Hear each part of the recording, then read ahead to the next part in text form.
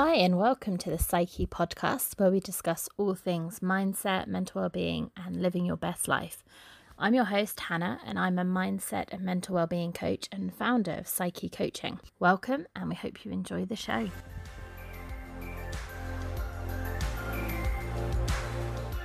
Hi friends, welcome back. Hope you are doing good, and I really hope that you enjoyed Monday's conversation with Marsha. I know I've definitely been thinking about my self-care generally in January, but especially after that conversation. I think it's really important, and one of the things I've been noticing for myself is that actually if I want to show up on the podcast, in my coaching, in my volunteering, in my life generally, the way I want to, it's something that is essential. It's not just a nice to have, it's really important. So I've been really prioritizing my self-care. So I hope you enjoyed that episode. We're switching up a little bit with this episode. I mentioned at the end of Monday that this is maybe a slightly heavier conversation, although I really enjoyed my conversation with Sam. But I do want to offer a disclaimer, a kind of content trigger warning at the beginning, that we are discussing sexual abuse in this conversation and suicide. And I don't normally tend to introduce guests before the interview. I quite like allowing guests to introduce themselves and the things that they see are most important about themselves that they want to share. But Sam is coming on and sharing his brother's story of being sexually assaulted by someone from the church. And actually, one of the things with guests that come on, I like to try and be present and curious, and I don't tend to overly research people that come on. And so it led to a faux pas on my part, where I asked Sam how his brother is now, and sadly, Sam's brother then went on to complete suicide as a result of his experiences. So Sam is sharing his brother's story. He's talking about the book that he has written about his brother's experience. And that's the kind of level that we're getting into. So we do touch on those topics. We do explore those. But we're also talking about the book and the process of writing that. So just as for yourself, kind of checking in how you are in yourself at the moment, and whether they're topics that are maybe triggering for you to kind of check in with yourself. But it's a really important conversation to be having, which is one of the things that we're about here. So with all that, let's dive into this conversation with Sam.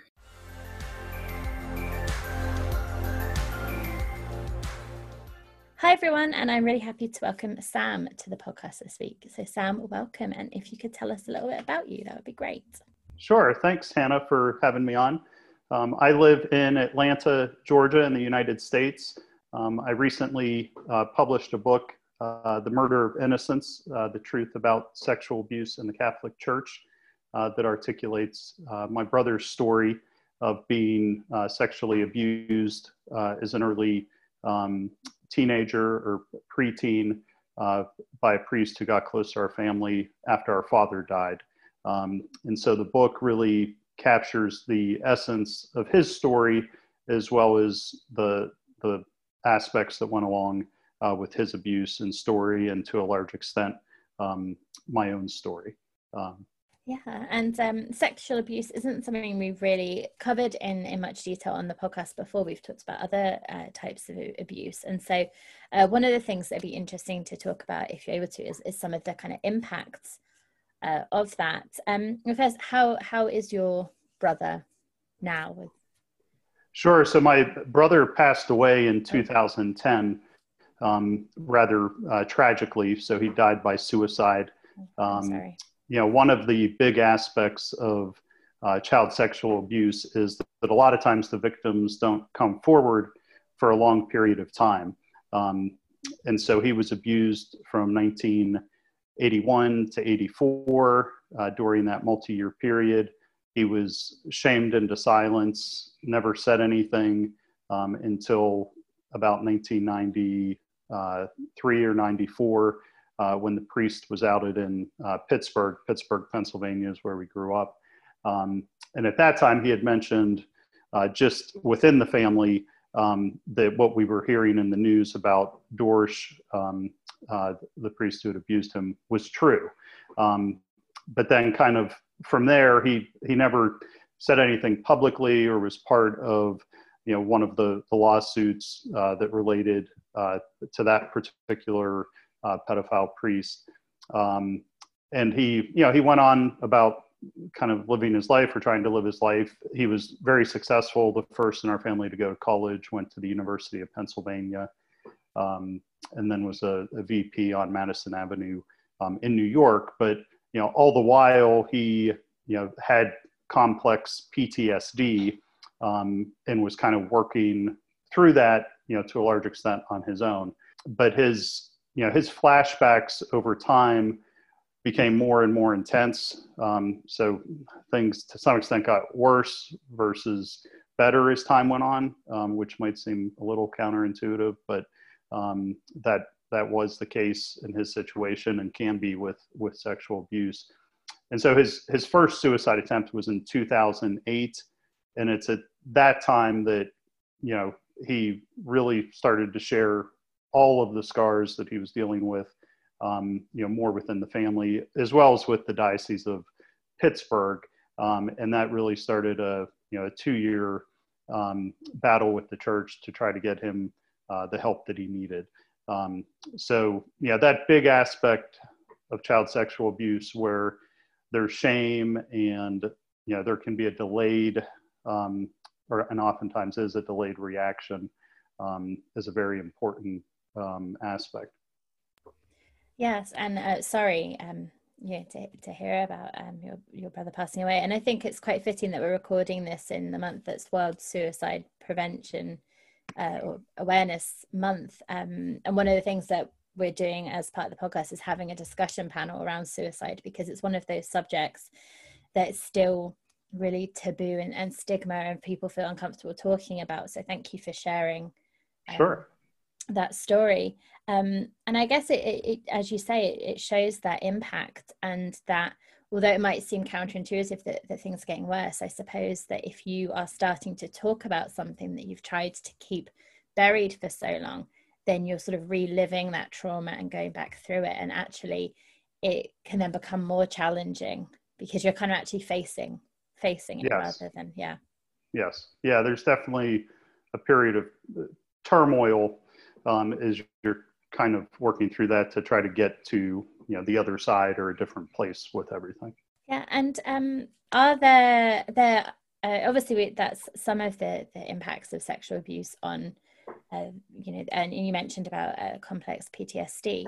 I wonder if you can speak any more about that and about, the impact that can have on someone and the impact of kind of carrying that shame. And so, with my brother, he always, would tell me that he felt dirty, that, he felt scarred and a sense of, shame. And, I would always say to him, you were 10 years old when this started, right? The priest got close to our family.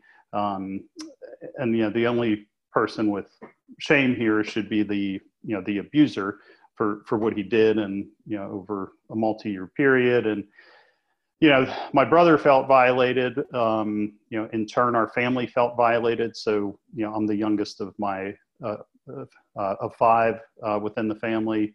My brother was second youngest. So we were very close, but, with this all happening, right, a big impact within the family in terms of trying to process it. This is someone who came to our house once or twice a month for Sunday dinner. And so, you feel betrayed, especially those probably around the victim when they find out, because, this was someone, absent knowing the evil that he was doing, I looked up to. So, I had to kind of process that myself, kind of years after, kind of looking back, right? And you wish you would have known, or you wish you would have seen something in terms of being a loved one of the victim. But for my brother, it was always as if he was carrying this huge, heavy weight on his back because of how, graphical the abuse was and the seriousness of the abuse, the intensity of it, the duration of it. And so just, it never goes, that's the other thing he said, is that, it never goes away. And he felt like, the life he was supposed to have lived was stolen from him because he had that baggage, for so long in his life. Yeah, thank you for sharing that. And that hints at the kind of complexity of the emotions that are being experienced, the kind of the shame, the guilt, the feeling dirty, and then also that anger about, as you said, having the life that was meant for him being stolen from that experience, because it has a massive impact, as we said, with the trauma. And also you mentioned about your family and what you were feeling, and I guess there's maybe guilt, maybe shame is something that other people around the person maybe experience. And so after his suicide, what sort of happened then, and what led you to writing the book and sharing his story? Sure. Well, there was so much injustice done to him throughout his life that I thought I had to tell his story. Plus, he was working on writing a book himself. So the first section of the book, the first several chapters, are actually his unedited writings that he had amounted before he passed away. But, he was violated in the early 1980s. This was a priest that the diocese knew about and had moved around, right? So, had kept it secret. Then when, he came forward in 2008, they said that that they were going to right the wrongs of the past. And so they, paid for some of his mental health care, but he had a second suicide attempt in 2009 where, outpatient treatment wasn't going to do the trick. He really needed, a full-time kind of residential, retreat type setting. And so they initially agreed to pay for that, but then complained that it was too expensive. And it became this rush of, hey, we can't pay this forever. When are you going to be finished? All the while they continued to pay for Dorsch, the perpetrator, because he retired himself from the ministry, even though he was a convicted child molester. So, he shifted to another treatment center that was less expensive that they were paying for. But then April of 2010, they sent him a full and final release that, if he wanted another couple months of care, he had to sign it, and that would be the last dollar that they would ever give. And, the head of his treatment plan at Austin Riggs, which is a mental health care facility in Massachusetts here in the US, his lead doctor said, this really isn't the time to be doing this. You're stressing him out further. And so that was the final trigger. And he died by suicide May 4th of 2010. So, immediately after his death, given everything that had happened, we brought a wrongful death suit against the Diocese of Pittsburgh. But because of their, lobbying efforts and the statute of limitations, which is another, big factor in child sex abuse, because of that delay in recognizing what happened or wanting to articulate it, that was the only angle that we had, but it ended up getting denied in terms of proceeding as a case or going to trial. So for me, the first few years, there was a lot of that feeling of anger over everything that happened. My brother was my best friend. We were closest in the family, only 4 years apart. And then the other siblings were kind of born 3 years in a row, and there was a 3-year gap between them and Michael. But, I always looked up to my brother and, probably to, work through my own, feelings and mental health. I wanted to bring everything together in terms of his writings, the interplay with the church, but then also the different dimensions within the family. So, my perspectives are in the book. My sister Frances wrote a chapter. My brother Paul wrote a chapter. And so it's really trying to look at that multidimensional view of all the ingredients that can go into creating the environment where a pedophile might thrive. So, for me, the book, it was a tough journey. It, took almost 10 years. I kind of gave myself the 10-year limit and got it done a few months early. But, it was definitely a journey in terms of, sorting through everything. Another big aspect of the book is, there are some medical records included, given that we had access to those as part of, the lawsuit in terms of discovery. And so it's to give, everyone, who reads it a full view into, everything that's happening, both with the victim, with victims' families and their loved ones, and just everything that, goes along with it. Because as you said, it is a very complex situation.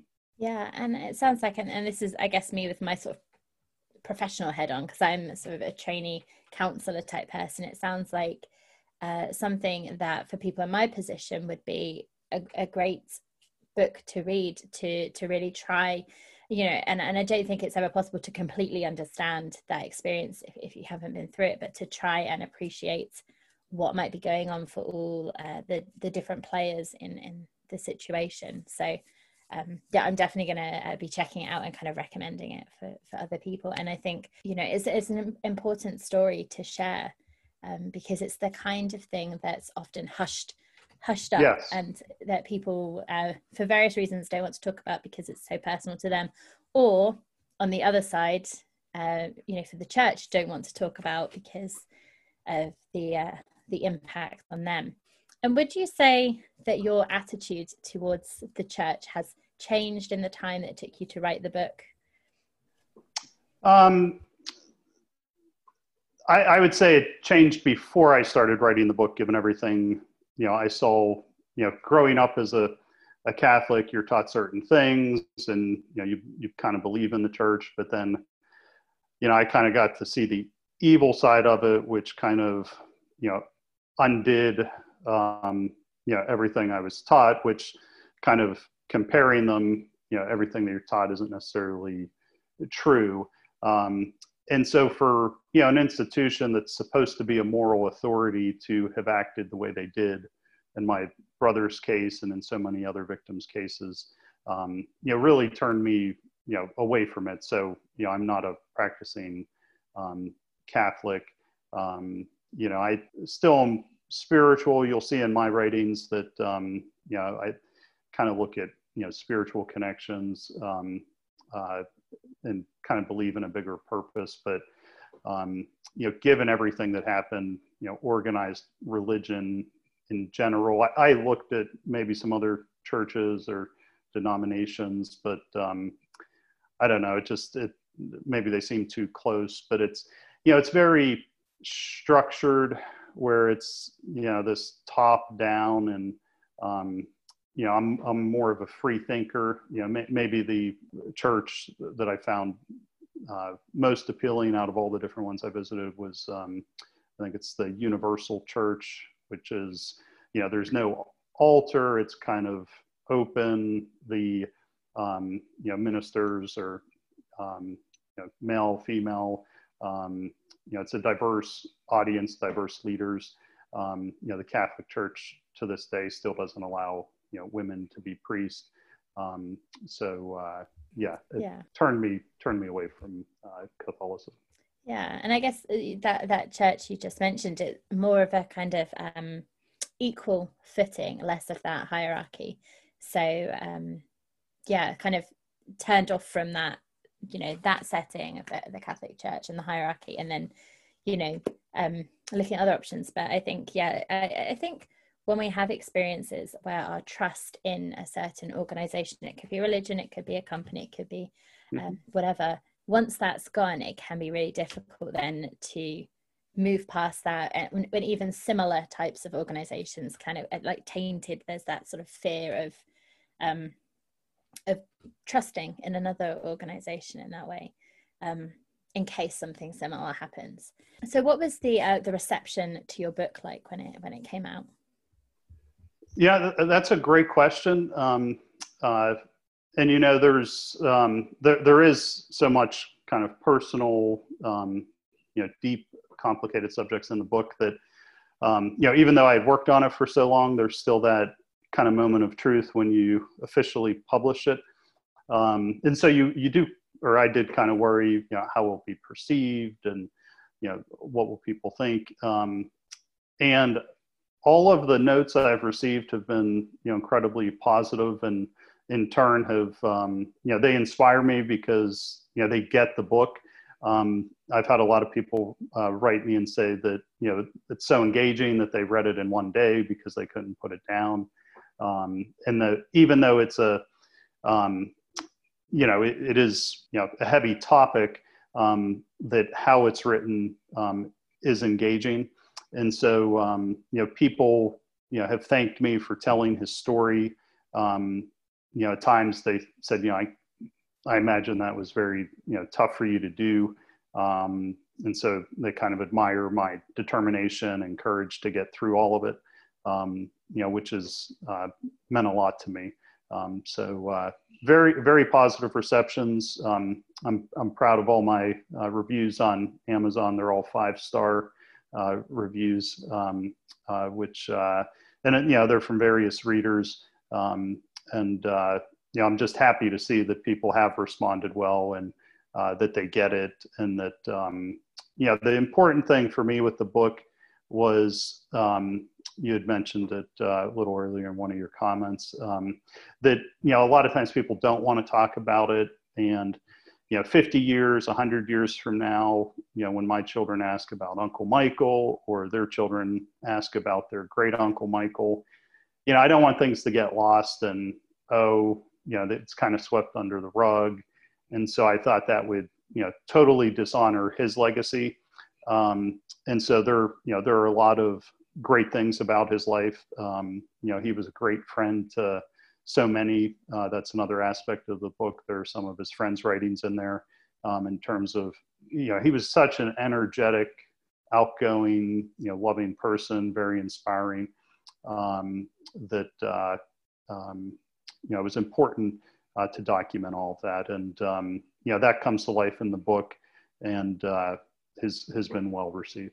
And it sounds like it's a great way of honoring him, remembering him, giving him a voice, and allowing his story to be shared and to be heard. Were you concerned about any pushback at all from the church or anything like that, or was that not, you didn't care about it? So. I didn't care. I probably thought about the likelihood of that a little bit, but given, unfortunately, how prevalent the topic has been, and that, unfortunately, it's not a new topic, even though obviously my brother's story is unique to his own, but in terms of trying to quiet me, the main defense of anything in there about them is that it's true. And so, you're allowed to write the truth. And so the documents, the communication with them is actually their own unaltered responses. It shows a lot of their self-righteousness, for people to see. The full and final releases in there, word for word, that they sent it to us. And so, and I mentioned this in the book, there is that fear that the church tries to instill in people. My mom grew up in a Catholic orphanage the first 7 years of her life in Italy, before she was adopted and moved to the States about a year and a half later. But when we sued the Diocese of Pittsburgh a few months after my brother passed away, we were going into a press conference, and I was the lead spokesperson for the family, along with the attorney. But my mom pulled me aside and she said, well, should we be doing this? And I knew exactly where she was going.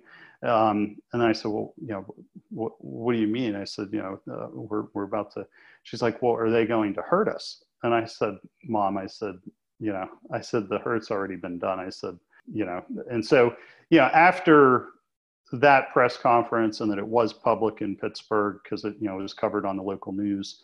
At that point, it kind of broke down that barrier. And then at that time, back to how do people respond? Our friends and extended family in Pittsburgh, all were incredibly supportive. And so, I'm sure there were, other, Catholics who maybe weren't supportive and then just didn't say anything or chose to ignore it.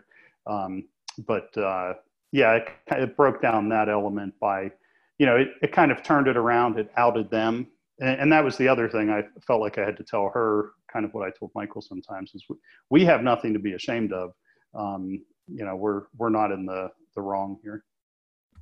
I guess it shows that shame and how it can be so ingrained to feel it's a natural response sometimes, and even the people around the victim to have that response, and to, as you said, to think about who it should really belong to.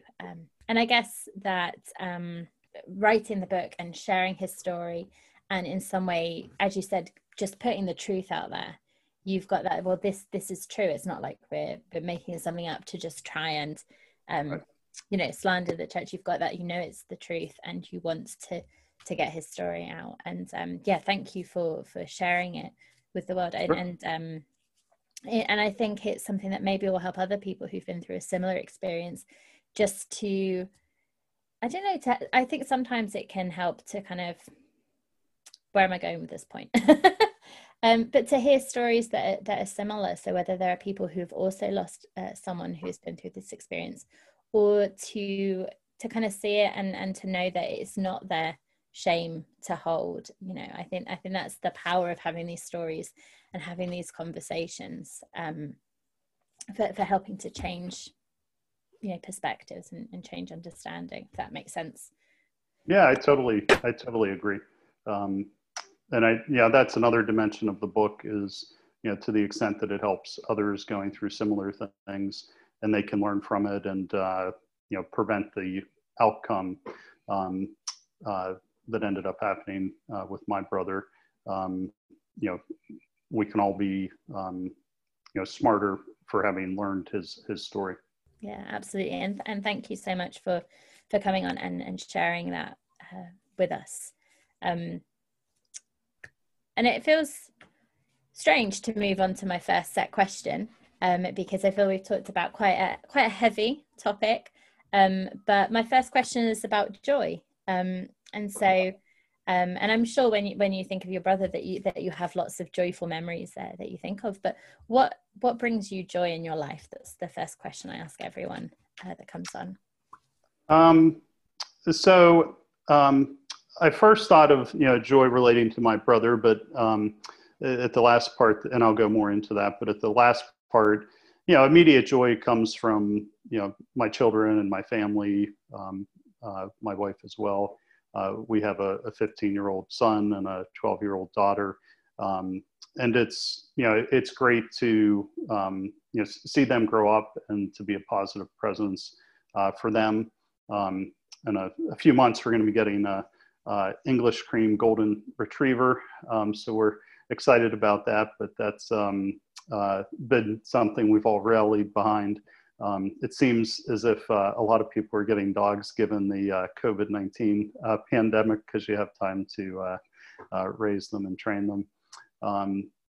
With my brother, I enjoy running. So I've completed 52 marathons. I've hit 48 states in the U.S. I only have 2 states left. I was going to complete it this year, but COVID-19 delayed that at least till next year, to getting to the states I need to get to. But when I run, as well as when I run marathons, I typically feel very connected to my brother, and there's a sense of joy in terms of I like to imagine him smiling down on the things that I am doing. Even with the book, I kind of imagined him, smiling down and being proud of me. So that brings me joy as well, to know that I saw it through, and have done what I could to continue to have his voice be heard. Yeah, great. Thank you for that. And then my next question is, what makes life meaningful for you? I would go back to my family. I find a lot of meaning in family, both my immediate family that I told you about, but still my mom, my brother Paul in Pittsburgh, my sisters and their families, the nieces and nephews, and then my wife's family. We live close to them here in Atlanta. And so, it's about holding each other close. I think being through the tragedy that we went through with my brother, you realize how valuable life is and the time that you have together. And so whether that's vacations together or, just a visit coming over for a meal or the holidays, it makes you value those things even more. And, for me, kind of meaning ultimately becomes about legacy, right? So when you're gone, do people remember you for, how you made them feel, what you enabled them to do? And so that's how I find meaning. Awesome. Thank you for that. And I think that's also a great point about really kind of appreciating what we have and making the most of the people around us. And because I think sometimes we can take it all for granted, can't we? And yes, and then it can take a tragic event to just bring it into sharp focus for us, that actually the amazing things that we've got around us, the people that we have. So yeah, thank you for that reminder. So my next two questions are kind of overarching topic, if you like, for the podcast is mental well-being. And so anything, yes. Pretty much everything fits under that. So it's pretty much fair game. But my first question around this is, what does mental wellness mean to you? So I would, the first word that comes to mind is balance, and feeling healthy about yourself mentally, physically, where no one emotion is right or wrong, but, can you process it? Can you feel it, but ultimately not have any one emotion or mood maybe overshadow who you are? And so for me, going through such, a dark, subject such as this, and processing it, depression, anxiety, are things you have to, guard against or talk through with a therapist or coach.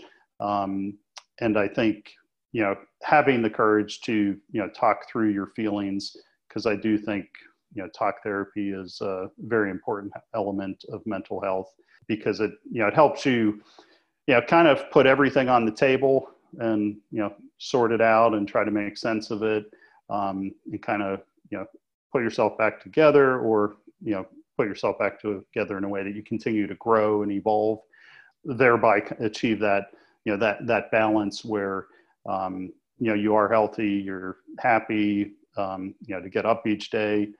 There may be things that come up or get you down, but you can work through those and kind of get back to, whatever balance looks like for you.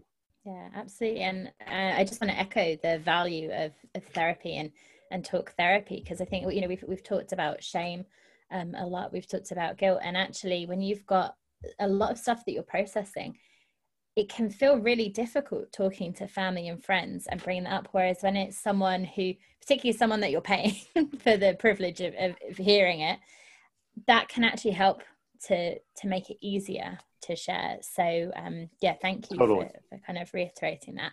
And then my follow-up question is always, how do you look after your own mental well-being? So, I would say that I've gotten to a good place of balance relative to, other periods in terms of, maybe some darker periods. But I think it's, back to talk therapy, I think it's important to maintain an element of that, to go through the process, so that, you never kind of, drift back in to, any one state, but can kind of maintain an ounce of prevention is worth a pound of cure. And, I think continuing to talk about things, because there's always going to be new stuff that comes up in your life that, maybe you need to, talk through that topic, and that still relates to something else that maybe happened, either, in my own case, coming out of this tragedy or something else. And so, it's as I think about that question, I think it's important for people to realize it's an ongoing journey. You don't just, unlike in running where you cross the finish line, and it's nice to cross the finish line in a marathon, but, mental well-being is a lifelong journey. And I think people, you don't just kind of get fixed or fix a certain dimension that you might be going through. It's an ongoing conversation that you need to tend to yourself. Yeah, absolutely. Yeah, thank you for mentioning that. And also, I didn't comment on, but I was very amazed by the number of marathons because I am not a natural runner. It's not my favorite thing. And so the idea of just one marathon is amazing. But yeah, 50. Which are the 2 states that you still have to complete? So I have Connecticut and Maine left, and they're in the Northeast, so I'd probably have to fly to them. And I don't feel totally comfortable flying just yet with COVID-19. So yeah. I'll probably still do a marathon within driving distance of Atlanta this year, because I've done at least one marathon a year since 1998. And then I'll try to hit those 2 states next year to wrap up all 50. And did it start as a challenge to, I'm going to run a marathon in all 50? Or was it like an accidental challenge that you started and then, oh, maybe I'll do all 50? So this is a good example of Michael's ability to inspire people. So how I got into running, I had first moved to Atlanta in 1998 or late 1997. And, I was young, 22, 23. I was looking to meet people, and Michael called me one day. He lived in New York. He said, "Oh, I just learned about the Leukemia and Lymphoma Society has a team and training program. So they train you to run a marathon while you raise money for the nonprofit. And then at the end of the training, there's an event destination." So this particular marathon was in Anchorage, Alaska. So the first marathon I ever did was Alaska in 1998. So I went to the information session here in Atlanta, was totally inspired, signed up on the spot, and get back to my apartment, call my brother, tell him. He's like, well, I didn't sign up yet. He said, he's like, $4,000 is a lot to raise. Do you know how you're going to do that? And I said, yeah. I said, I'll do a letter writing campaign and all this stuff. He's like, I have too much going on right now, so I'm not going to do it. So I ended up doing it. My other brother, Paul, actually in Pittsburgh, he ended up doing it. Paul and I did it again the following year, but Michael and I did run a few marathons together.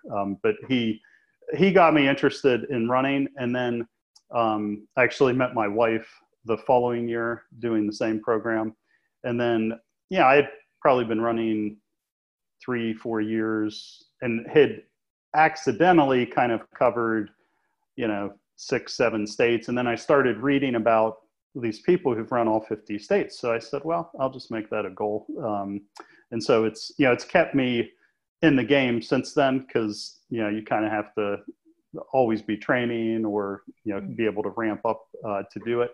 Yeah. So, for me, running, speaking of mental health, has been a very important aspect of mental health, because it's really where, I recharge and process things. I don't run with headphones. People ask me, well, what do you listen to for 2 hours? And I kind of say myself. So, sometimes you just zone out, but that's how I got into it. Yeah. And I mean, that's a fun story of almost, maybe not consciously like tricking you into signing up, but absolutely, exercise and mental health has a massive impact. So I guess having that thing to focus on, the achievement, kind of keeps you doing it, but also at the same time you're getting that mental health boost by continually getting out on the road and running. So Awesome.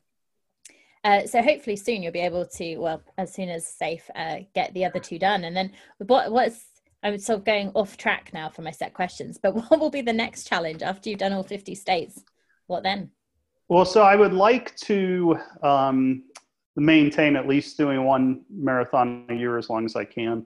In terms of sort of other sets of marathons to do, I could do a couple things. I could try for the continents, which some people have done, but Antarctica, as you might guess, is the toughest one. It's actually partly the toughest one because you just have to actually get there to do it, which is a challenge in and of itself. But there's also the 6 majors marathons considered around the world. So London, of course, is one of them. Berlin and Tokyo. And then the 3 others are in the US, which I've done: New York, Boston, and Chicago. So, I could do those 3 other ones to round that out. Or I could go north of the US and try to hit the provinces in Canada. So you've already got ideas where you go next. Yeah. And you're already halfway to the big 6. So that seems like yes, that's probably the immediate one, because I only have to do 3 more. yeah, halfway there. So my next question that I ask everyone that comes on is, can you describe your own mindset? My own mindset. So I used that balance word earlier. I guess I kind of think of how other people would describe my mindset. So, I like to have fun. So I like to see, comedy in things, or like at work, I'll imitate certain personalities, people who don't take themselves too seriously. I don't like to take myself too seriously. There's probably a disposition to question things, especially given all I've been through. So there is that. You mentioned trust earlier. So there probably is a healthy skepticism at times. I can probably be, sarcastic as a result. I think of some of my favorite comedians like George Carlin or Robin Williams. There's you actually have to be pretty intelligent to be a comedian because of the aspects of it. Richard Pryor's another one here in the U.S. that goes a while back. But I guess when you say mindset, I don't think of mood as much as I do, how do I kind of go about my day and look at things. I tend to be a critical thinker, so I'll look at things analytically, which kind of goes back to the questioning. I like to try to understand people's true motivations in terms of what angle, they might be coming at things. Again, probably goes back to that, skepticism or questioning. And ultimately, I guess, I value truth and objectivity. And so I would say that's a mindset. Professionally, I'm a financial executive, and I've always enjoyed being on the finance side of things because, you don't necessarily have a dog in the race, right? You can kind of look at things, analyze it, is it a good decision or not, versus, sometimes other functions within a business or organization fall in love with an idea, or it might be the sales team or something like that, where it's, they kind of have pride of ownership. But kind of that truth, objectivity, getting to good solutions, all goes into my mindset. Yeah, awesome. And when you said sarcasm, I just thought that's like standard for the UK. It's like the default approach. And I don't know if you listen to any British comedians, but like I can think of several, and that sarcasm is like their act. It's their kind of so completely relate to that. Yes. Yeah, awesome. So my next question, my penultimate question actually, is that I ask every guest that comes on to leave us with 1 to 3 kind of top tips of things that they would recommend that we try or that we can put in place that are going to have a massive impact in our life. And so you could do general ones, you could tailor them maybe to people who have been or are going through a similar experience to what you've been through. It's completely up to you, but do you have a top 1 to 3 tips for us? Sure. So, one that we probably haven't talked about yet, I'll call it music and mindfulness. For me, music, I like to I have all types of music, but I like ones with a kind of a lot of bass. Fun is one of the bands that I have on my iPod, and they have a song called One Foot. If you listen to the song, it has horns. The lyrics are great. I can actually relate to the lyrics a lot, but that it gets me going. So whether it's in the morning, before I do a run on the way to the park, I'll typically drive to the park and then run on trails. I'll kind of use that. It kind of pumps me up, gets me going. But at other times, it's a nice reminder to be uplifting. So maybe if I am getting a little bit of a down mood, I process it, but I kind of go back to something that puts me a little bit more in the center.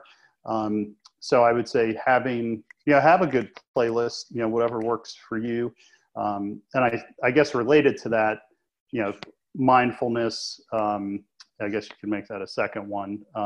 But going through that process of just kind of being and processing, and there are tapes or download on iTunes that, sometimes when I am flying, it's a good time to just put on the Bose headphones with the noise canceling and just kind of, be with yourself and kind of just give yourself a chance to process. Related to that, I would say yoga. We haven't talked about that. I do that a few times a week. It's just about a 25-minute yoga routine. It helps with running. There's a practical aspect, but it also helps with just kind of listening to your body, which back to having balance. All of those things really encompass taking time for yourself, which I think people need to do in order to stay healthy. Otherwise, you kind of get wound up and you don't listen to yourself. And then that might have been 3, but back to the exercise and having a mental health routine, right? So we talked about talk therapy, but what is the routine that you have for maintaining mental health? Because I don't think that happens by accident. So whether that's reading or the talk therapy or something else, I think there needs to you need to have a plan so that that comes to be. Awesome. I think they're all great tips and all things that I would absolutely echo. And I was thinking actually about my mental health routine, which actually is exercise. I probably do it more for my mental health than physical health. And I listen to music, although quite often I tune out while I'm listening to it, but occasionally just become aware of it. But I also found it interesting that you listen to music before you run to kind of get pumped up, but then not when you run. Yeah. It is, yes. That is, Yeah, I guess it's maybe to get the blood flowing on the way there, but then I kind of like to listen to myself while I'm in the trails. Yeah, but it seems like a theme that lots of your suggestions are about that tuning into yourself, like you said, and that's something that quite often comes up on the podcast as being really valuable, to be able to listen to ourselves and kind of see where we're at. So yeah, awesome. And so my final question is where people can connect with you online, if you're open to people connecting with you, where they can definitely book. Yeah, sure. So my name's unique, which is, I guess, good in the world of the internet. So samunglo.com is my website. You can find the book there. There's a book trailer there, a short, very inspirational video about the book. There are links to where to purchase the book. It is on Amazon as well as a number of other places. And then I'm always open to connecting with people. If people want to email me, sam@samunglo.com. My last name is Unglo for those listening. Yeah, I'm happy to be connected with people. And then it's on my site, but my social media presence on Facebook, Instagram, LinkedIn, Twitter, there as well. Awesome. And we can absolutely link in the show notes so people can find you easily from there as well. Sam, Great. Thank you so much for joining me today and for being so open about your story, your brother's story, and for the work you're doing, I guess, in this area to kind of honor his memory, but also to kind of raise awareness and to kind of challenge these sorts of things that are happening, which absolutely shouldn't be happening. So yeah, thank you for. Thank you very much, Hannah. It's a pleasure talking with you today.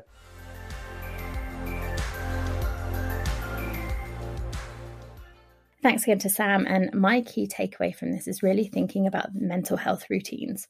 I love that we got into running, and actually, as I mentioned, I have started running. I am I'm in week 2 of Couch to 5K, week three of Couch to 5K. So I am doing that. I'm right at the beginning. But, as I said at the beginning, with self-care, for me, it really is a mental health routine. It's really vital. And so my kind of final thought for you is to think for yourself what you're doing for your mental health at the moment, what you're doing to have that outlet if you're feeling stressed and overwhelmed, how you're refueling yourself, how you are processing stuff, just kind of what you've got for yourself. For me, as I've talked about before, exercise and therapy is something, we talk about therapy as well in this conversation, that's really important for me. So that's my final thought, to really check in with yourself and see how you're doing and what you are doing for your mental health. That's everything for today. Next week, we are going to hit our 100th episode, which is super exciting. I'm not sure if it'll be a special one yet, who knows, but join us for that. And if you've enjoyed this, please do rate, review, and share. It means so much to us to just be able to, we're just honoured really that you're listening to us, and hope that you have enjoyed and got something from this conversation today. I hope you have a good rest of your week. Remember, be kind to yourself, and I will speak to you on Monday. Take care for now. Bye.